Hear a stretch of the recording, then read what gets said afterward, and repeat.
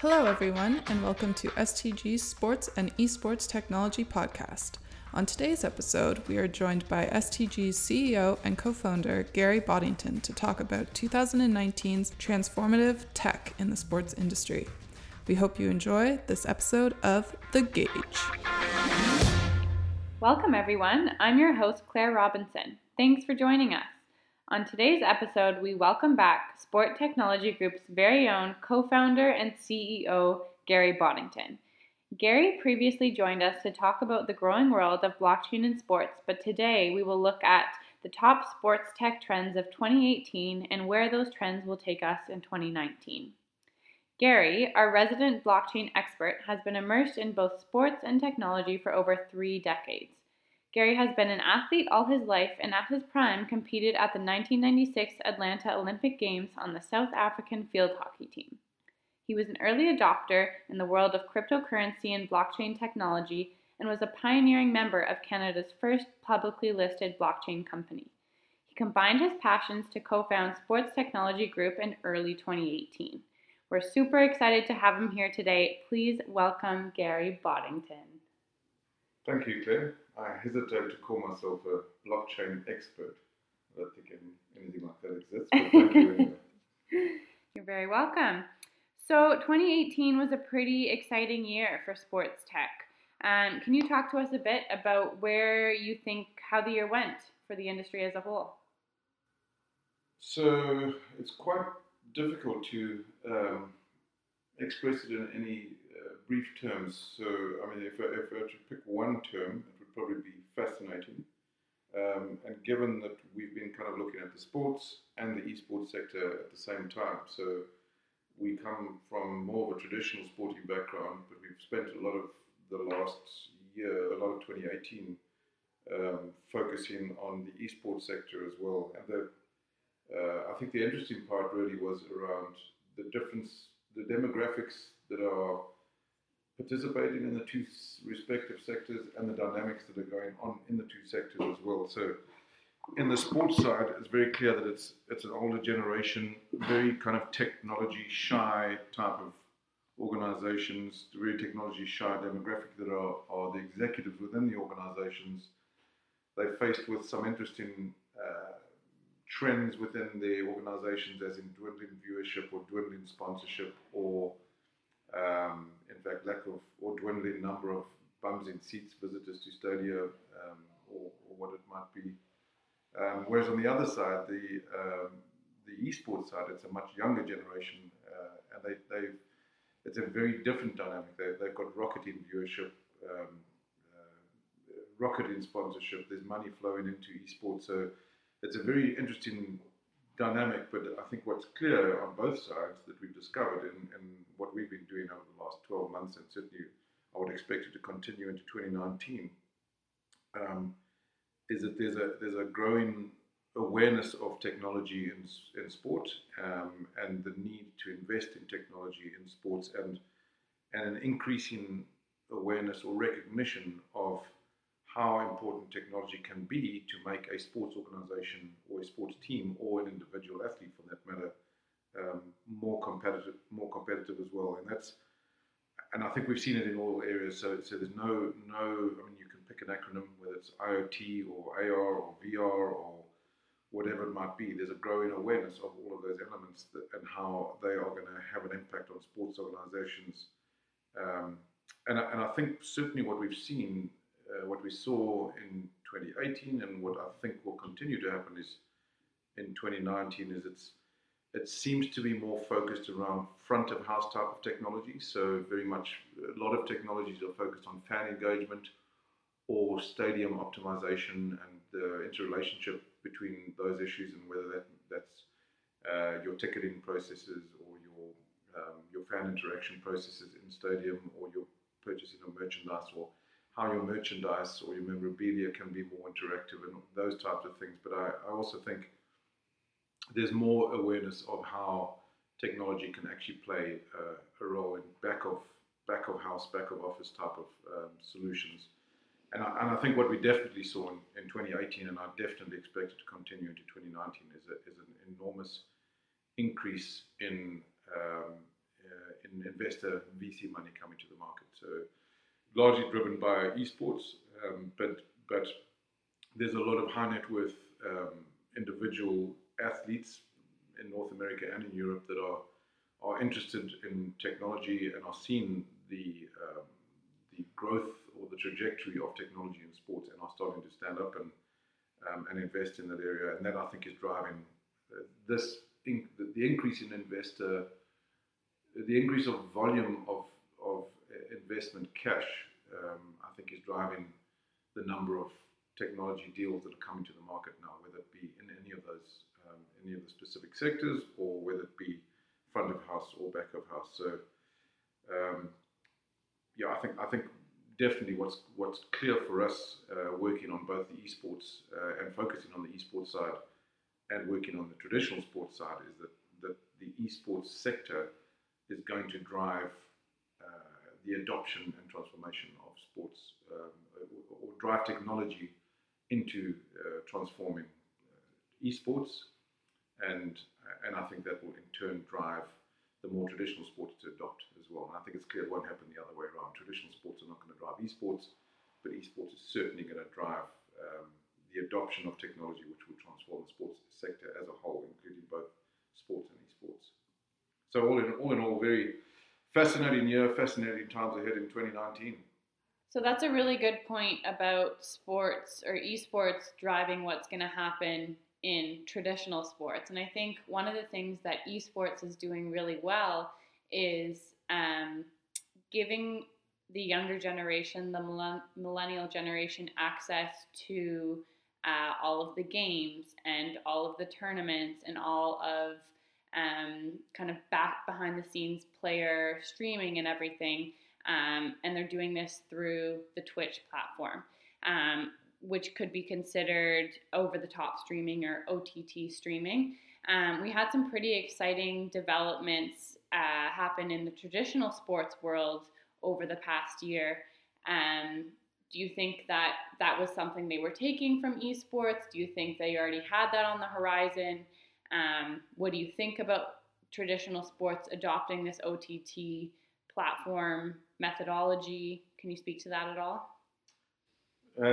Yeah, definitely. I think I think there's a whole range of views I have on that, and certainly a whole bunch of things we've seen. And again, it's what I think will continue throughout the course of 2019 and beyond. So one of the things that we've spoken about a lot is immersive fan experiences, and whether you're talking about smart stadiums or augmented reality and capturing the young demographic, and really what OTT is capturing is not really capturing, it's just addressing that young demographic. And if you think about it again in the context of traditional sports versus esports, all competitive sports participants right now, whether it's esports or sports, are in that demographic, which is 15 to 25, and that's not going to change as we all continue to age in our particular sports and in the industry. That demographic will never go away. And the reality of right now is that that's a demographic that has grown up. They won't know cable. So I've lived through the transition of terrestrial television to cable television, and I am the generation that will be a cord cutter, but you guys are not. You will never have a cable, and so that's just the reality of what's going on. And I think it's very clear in esports that it's almost the analogy that we've used a lot this year is the transition from Blockbuster to Netflix. If you're going to go out and you're going to rent yourself a video, you're not going to jump in a car and go down the road to a Blockbuster and try and get a title that's not on the shelf on that day because they only have two available. You just rent it for $9.99 or whatever it is, and you get access to as many titles as you like, and there's artificial intelligence around that which actually makes suggestions and selections for you. So that's really that's the era that we're living in. So to think cable TV, and it has an impact on how sports organizations think about how they get to those markets. So to use an example, if you think of in the NHL, where you've got the Vegas Knights, they have done some very creative things since the inception of that franchise, which is only in their second season now. And they're fortunate that they live in a city and they're surrounded by artists and people that they can change their product on the front end every single night or every single game. But in other more traditional franchises that don't have access to that type of artistic talent, or don't have that sort of, they don't live in the Vegas type of environment, it's very difficult to refresh your product on the front end. Whereas in esports and with Twitch and streaming, it's refreshed every single day. It's refreshed hourly, and you've got influencers that are refreshing content, and they make it interesting. They make it. If you look at some of the guys involved in esports, they'll stream something, and they'll get over more than 500,000 people watching a stream for a couple of minutes, for a couple of hours, whatever it is, and that's just where it is right now. So the OTT, to me, it's just an evolution in history. It's not. I know there's a lot of people that are still kind of stuck on that model, but it's in 5 or 10 years' time we'll look back and we'll laugh about the fact. Maybe cable will still be around. Who knows where it's going? I don't pretend to be a specialist on the subject, but it's clear. It's very clear, very apparent that we are moving on in history, and things are changing. And those that refuse to change are face risk to their business models, and face being disintermediated from the industry. Yeah, no, exactly. And I think, speaking as a millennial, you're right, we don't have cable. And for these traditional sport organizations like ESPN and the NFL putting Thursday Night Football on Twitter, for them to recognize that we're not purchasing their cable channels, so they're not getting revenue from us that way. They're going to have to come up with other creative ideas to get us to actually watch their game. And another thing is that it's not, there's a lot of talk about how the demographic watching sports is aging and it's not capturing the young demographic. It's not that we're not interested in a football game or a hockey game. It's everything around it that I would say is just at a lower level than it is in something like esports.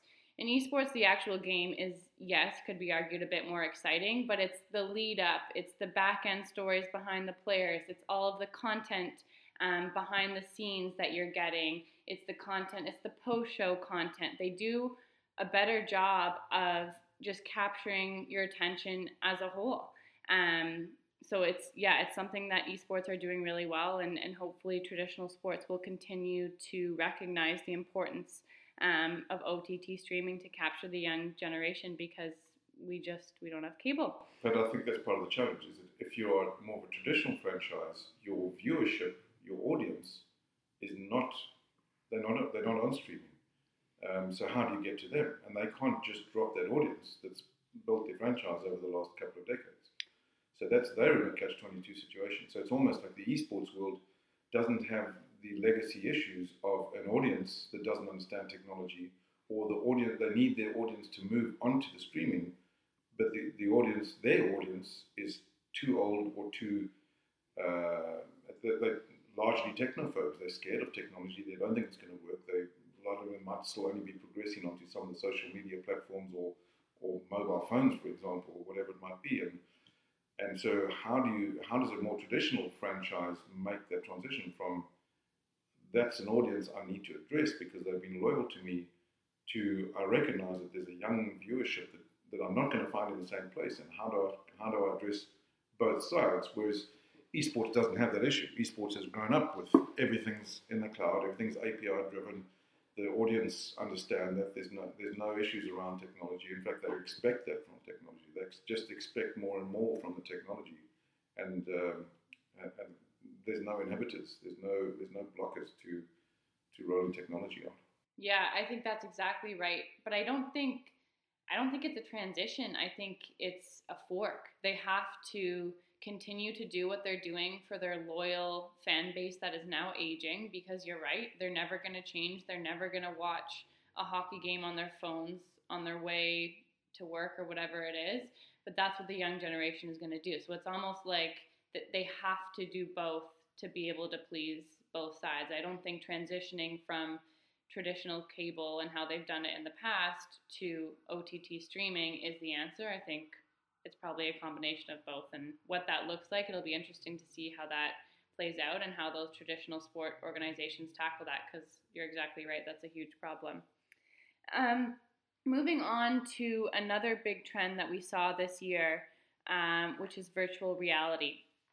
So we saw this on from a couple different angles. The first is kind of the performance or training side of it. So companies like Strive VR, who are developing specific training programs for hockey. We've seen some rolled out in the NFL for football, and they're helping players train without the physical impact that it has on their bodies.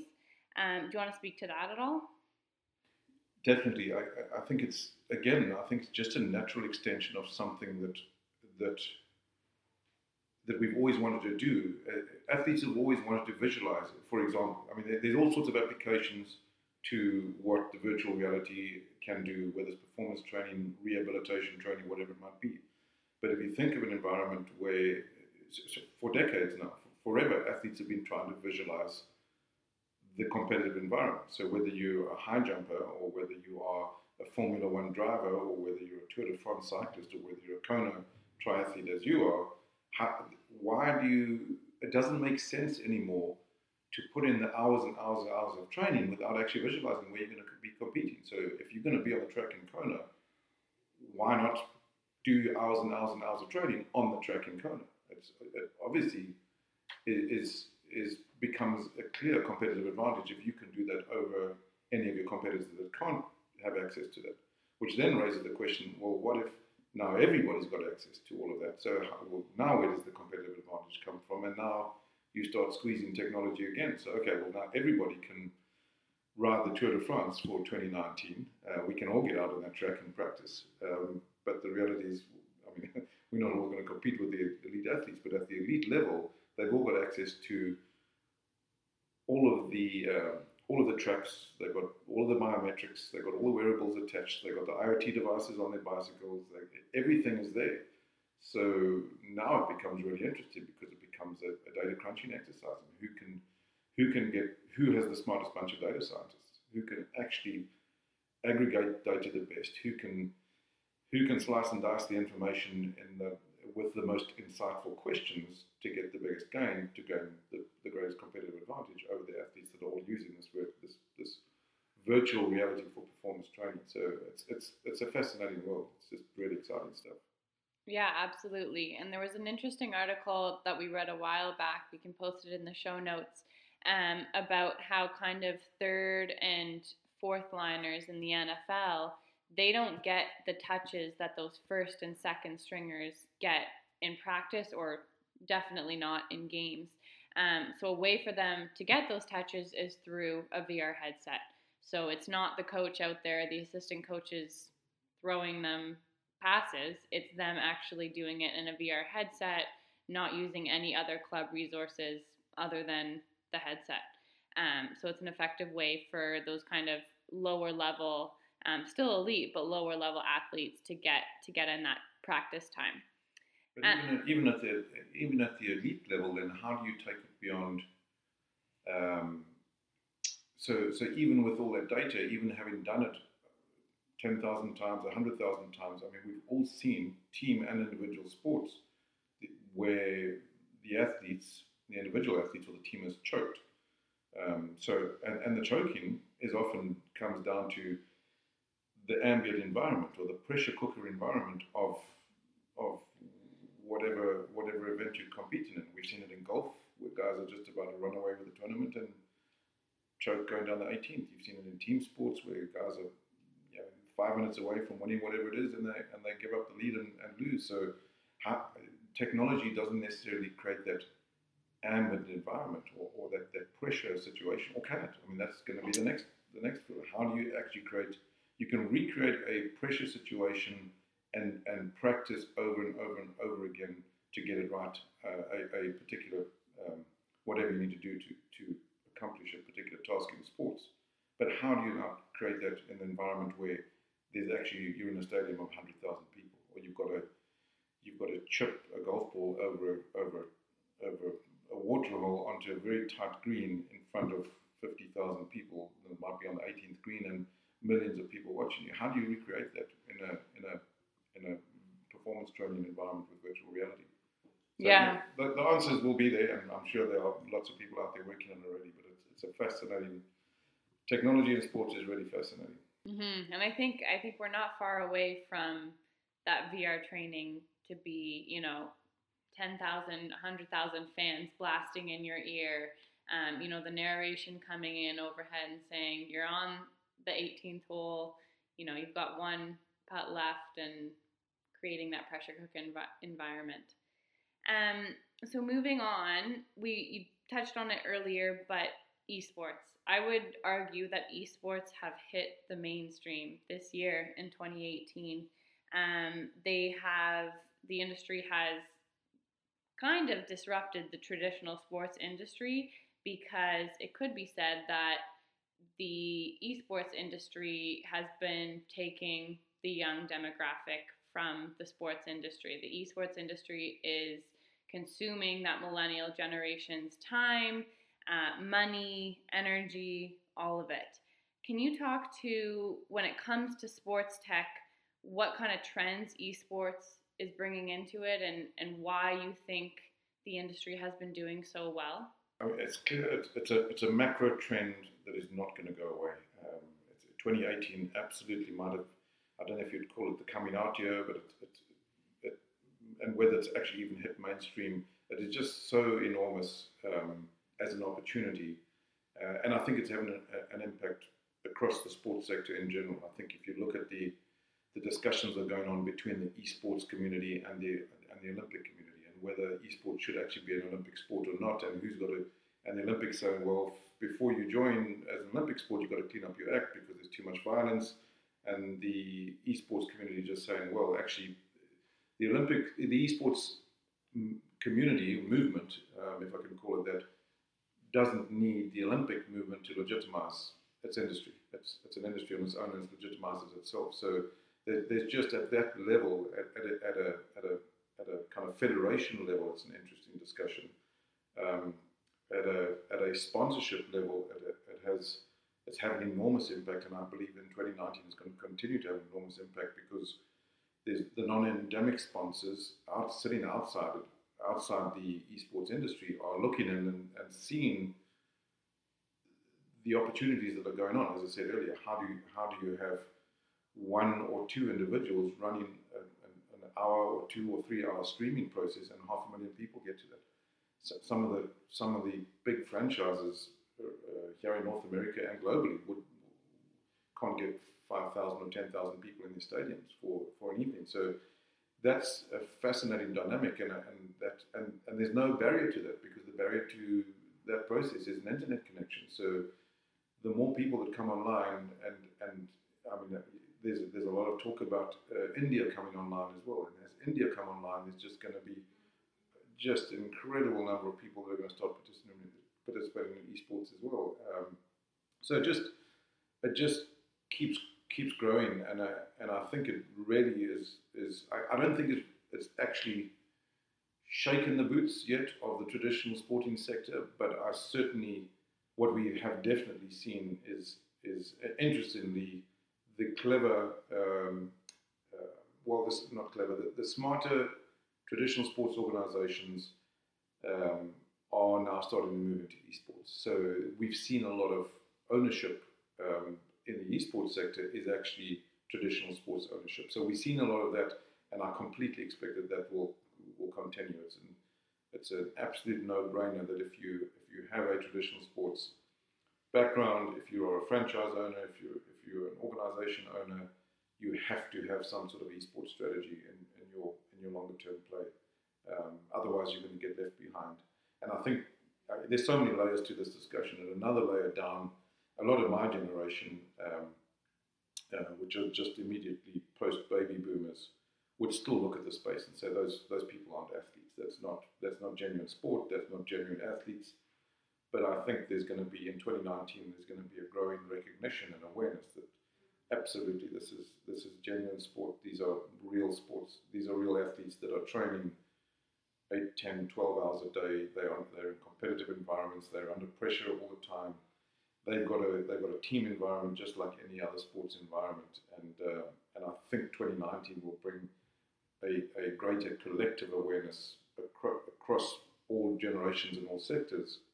And that's just going to drive the continued growth of the esports sector. So, and as I said earlier when we opened, is I think our bet on that is that demographic and the age group that are participating and driving the esports sector are going to adopt technology, which is going to blow across all sectors. And our hope is that it would continue to stimulate our environment and the adoption of technology in sports. Absolutely. We had a really interesting conversation with Matt Lowe, who is the VP of Operations at the Gaming Stadium here in Vancouver. We had a great conversation with him. I believe it was episode 3 about the legitimacy of esports and the whole notion that individuals from the traditional sports world, don't respect esports athletes and don't necessarily think it's a sport. So if you're interested in that kind of conversation and that angle, go check out episode 3. So in both traditional sports and esports, wearables have become a major trend in training, in game performance, in competition performance, which is great. But all of this comes with a ton of athlete data collection. So these wearable companies are collecting tons and tons and tons of athlete data, and it's kind of now starting to hit the forefront that this could potentially be an issue, because there's lots of issues around ownership, what they're actually doing with the data, how they're storing it, privacy, security, all of that. What are your thoughts on that? Many and varied. So I think again, it's a fascinating subject because I have been amazed at how poor, quite frankly, the data collection has been, even though there are data privacy and data security issues at an athlete level and at organizational level. The fundamental thing for me in the first place is that in a traditional sports, take a rugby, take a soccer, take a whatever it might be, I've been, and through the course of 2018 and the research we've been doing, I've been horrified, quite frankly, at how poor some of the data collection has been, and not around athlete data, just it's completely fractured, it's completely siloed, there's no structure to it, there's no thought to it. And that's understandably, that's an environment where a lot of these organizations were built over the course of the years where a lot of information was always on paper or in books or or on spreadsheets more recently, and not everything was well organized in a kind of a cloud solution, so the data doesn't all reside in the cloud. In the esports world, it seems to be perpetuating, unfortunately, and it's not because the data is not in the cloud. All the data is in the cloud, but I just think there's so much going on in the esports world. It's as the esports people, as Matt and everybody's told us, I've heard multiple people that have been in the esports world for many years tell us it's the Wild West. And I think this goes through to the lack of structure and lack of organization around data and data security and data privacy. And in the esports world, it's not so much about the data not being available. I just think it's through a lack of planning, a lack of forethought, because there's so much else going on while the industry's standing up. So no one's actually thinking, how should we actually aggregate this information? How can we better plan to get better structure around this organization, and how do we think through it? How do we think it through from a different lens, maybe from the athlete's lens, from the sponsor's lens, from a fan's lens, from a team owner's lens, and it's all there. It just needs some structure. But my analogy is, if in a former background, we spent a lot of time around ERP and accounting products, and there we built a business intelligence product, and a lot of that the gap in that market for us, the opportunity for us to build a business intelligence and analytics products was because ERP and accounting vendors always build their general ledger, and they build the different modules that they need for ERP and accounting to obviously provide their solution to their customers. And business intelligence or data and the analysis of data is always an afterthought. And to me, I'm seeing the same thing going on here. It looks like exactly the same thing is going on. There's just amazing games being published. There's amazing, there's just incredible, lots of stimulating solutions that are available for fans and for people engaged in the sport. But when you look under the covers, it's not organized in any way around data structure. It's a sweeping generalization that's unfair on everybody, but just generally it doesn't seem that there's been a lot of forethought on what the ultimate solution should be around. And that cuts specifically to the athletes. So we've seen in our research, and I completely expect this to continue through to 29. We've seen issues around non-compliance in contracts, non-payment of contracts, those types of things, and that's the type of thing that we hopefully will be involved in helping to address. But it's something that really the industry should be leading. And we've had time and time again, people have said to us, it would be great to find a way to place the price on the head of, or create a value for an esports athlete. Call it League of Legends, CSGO, whatever it might be. How do you create a value on an athlete? And that's not all the athlete's activity is all there. And specifically, people have been asking us questions around how do you create value of an athlete around their in-game performances, which is all there because it's tracked with the publisher, and then their social media platform, or what is their presence, what does their footprint look like, and then some of the more intangible things like teamwork. Is the guy a douchebag? And would the person fit in with our team or not? And if you had an index or a combined index of those three indices, that would be very valuable. And so it's not a massive leap to get there. And then you bring in the wearables. You bring in some of and I've seen some fascinating stuff being built as well. Just recently, I saw a headset that if the esports athlete is wearing that, they're going to trap all sorts of personal biometrics on that individual. So if you bring in the in-game activity, and you bring in the social footprint, and you bring in the softer skills around the intangibles of the individual personality, and you bring in some of the biometric stuff which can come from all of these wearable devices, there's an unbelievable array of information that you can aggregate around a particular athlete. But there's no disputing that the athlete, you need to see it through the athlete's lens. And does the athlete want that information shared? Who owns that information? And that's something in which I think we're at a moment in time now, which it's a great conversation. There's no clarity on it right now, but people are driving for clarity around those conversations. And I think in 3, 5, or certainly 10 years' time, we'll look back and kind of laugh about those days when we couldn't really ascertain exactly where the data resides and who owns it and all of those type of things. I think that'll be gone and forgotten, but we're in that process right now that we have to answer those difficult questions. Yeah, you touched on a number of the challenges within the athlete data collection kind of problem. You said it exactly right. The wearable companies are collecting all kinds of fascinating data that is super, super useful, potentially right after the game or even in the second that data is being collected. But it's the matter of what is done after the fact and who owns it after the fact and how it's being secured after the fact. And then your other point about all of these different data sources just not talking to each other is a really interesting one and something that we'll hopefully see resolved. This kind of conversation lends itself nicely to what we're doing at STG with our Smart Athlete Management, or SAM, platform. Can you talk to that platform and tell us why you started it, where all of this athlete data collection and all of these trends that we've seen over the last year, where all of that fits in to our SAM platform?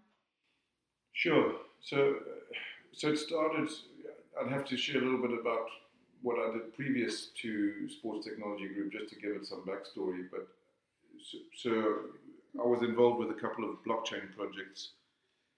I got involved in Canada's first listed blockchain company, and we were involved in a couple of very interesting projects there. One was an interbank settlement project, um, um, interbank settlement project that we did with a couple of banks in Europe, and the pain point there was really just around the lengthy process it takes to transfer money across borders, and that issue in the process of managing that project, we took that down from days in time saving to kind of, or days in the process it would normally take down to seconds, so saved days. And then subsequently we built another project in the energy sector, which was kind of an asset trading platform. And the pain point there was that 90% of their trades were mismatched. So there's a reconciliation problem there. And so I was involved in a couple of different projects, which in the very early days when we were all still discovering what these blockchain solutions, distributed ledgers, whatever you want to call them, would do or would mean to organizations. But through that process, we spoke to organizations in financial services, energy, healthcare, shipping, retail, logistics, you name it. Everybody was kind of saying, well, how's this going to influence us, and what is the impact on our organization, and how should we adjust, or how should we think about this in our strategic planning framework? And so consequently, I could see the transformation happening in other sectors, and that's when we started Sports Technology Group, because as a former sportsman myself and a passion for sports, and obviously with a passion for technology, my two greatest passions in life, sports and technology, that's where we put it together. But the challenge is, where do you sports organizations are not interested in quite rightly, they're not interested in blockchain technology, and they're not interested in distributed ledger technology. It doesn't really matter to them. It's more a case of, is there a use case, and is there a pain point that we can resolve using this underlying technology? Because our perspective is we live very much beyond the hype of blockchain. It's just, there's a new breed of databases out there, and whatever solutions that you build have to accommodate the fact that there's existing types of databases, and there's a new breed of databases, and depending on your use case or what solution you're trying to build, you can elect to use one or other type of database. And for us, it doesn't matter. I mean, the analogy I use is last time you used, for example, Uber, ride-sharing app, or Lyft, or whatever it might be, you didn't kind of get out the car and look at the app and say, well, that was a really cool experience. It must have been using a SQL database. No one thinks like that, or no one, because no one really cares about the underlying plumbing. And that's really the perspective we've taken on what we're doing with our Smart Athlete Manager. Is we had a look at the process that goes on between the entire ecosystem actually within sports, whether it's fans, scouts, medical service providers, auditors, but specifically between the agent, the athlete, and the club. And there's just an unbelievably messy, cumbersome, crunchy, clunky process that's gone on there forever, which is just paperwork flying all over the place, heaps of disputes, just a crazy process, which was ripe for transformation and ripe for digitization, to be quite frank.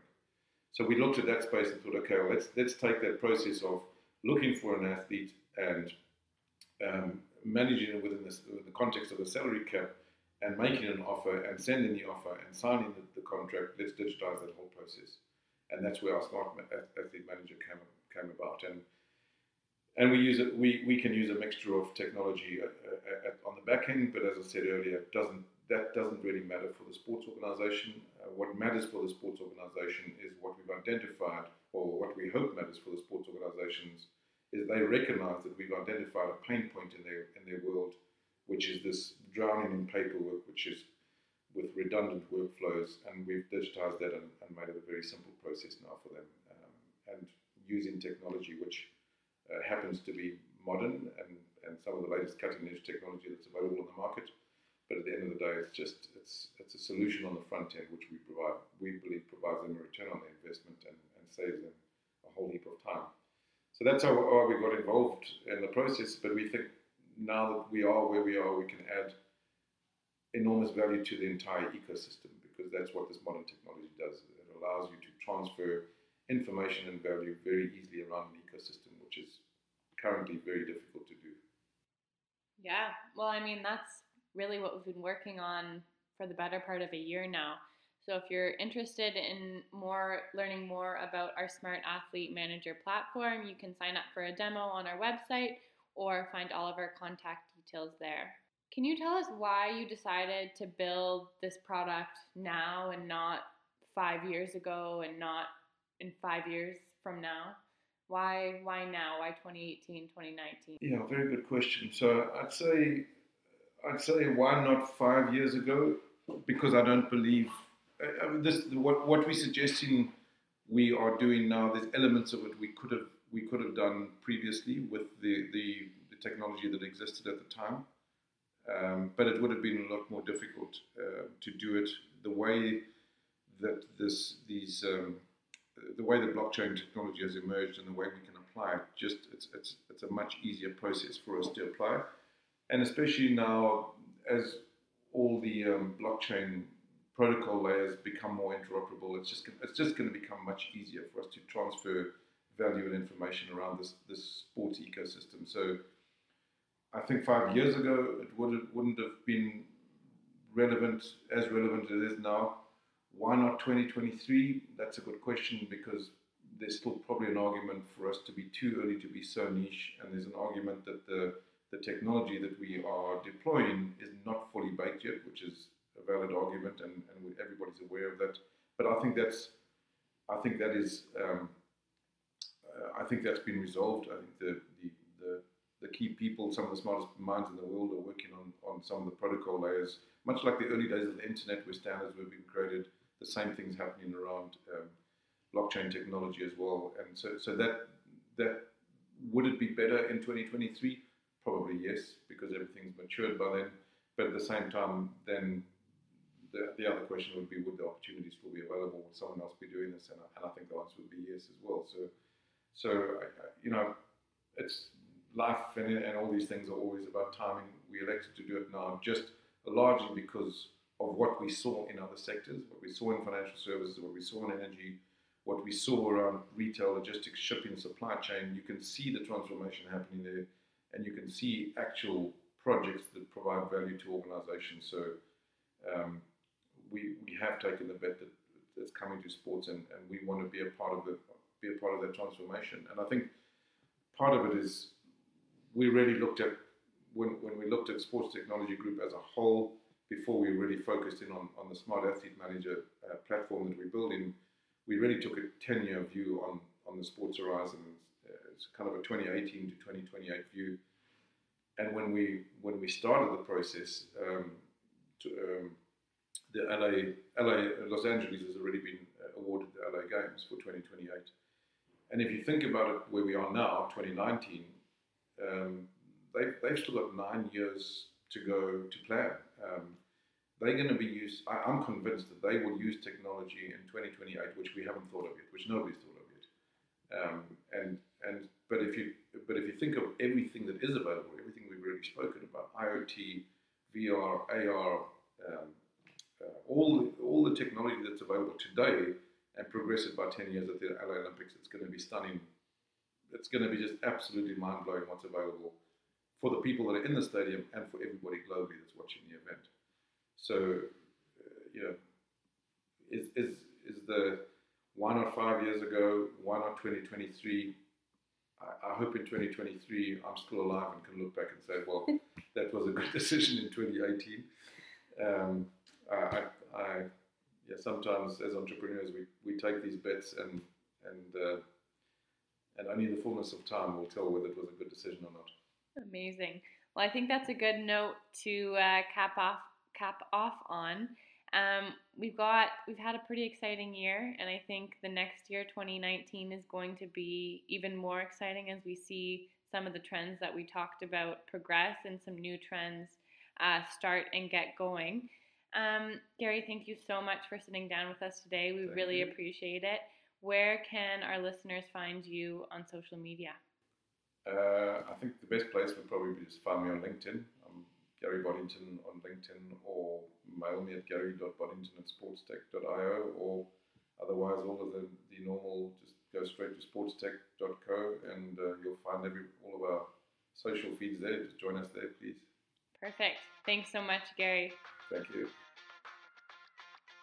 Next time on The Gauge, we are joined by the Olympian, lawyer, and International Association of Athletics Athletes Commission rep, Inaki Gomez, to explore the world of anti-doping and how technology can help. See you next time.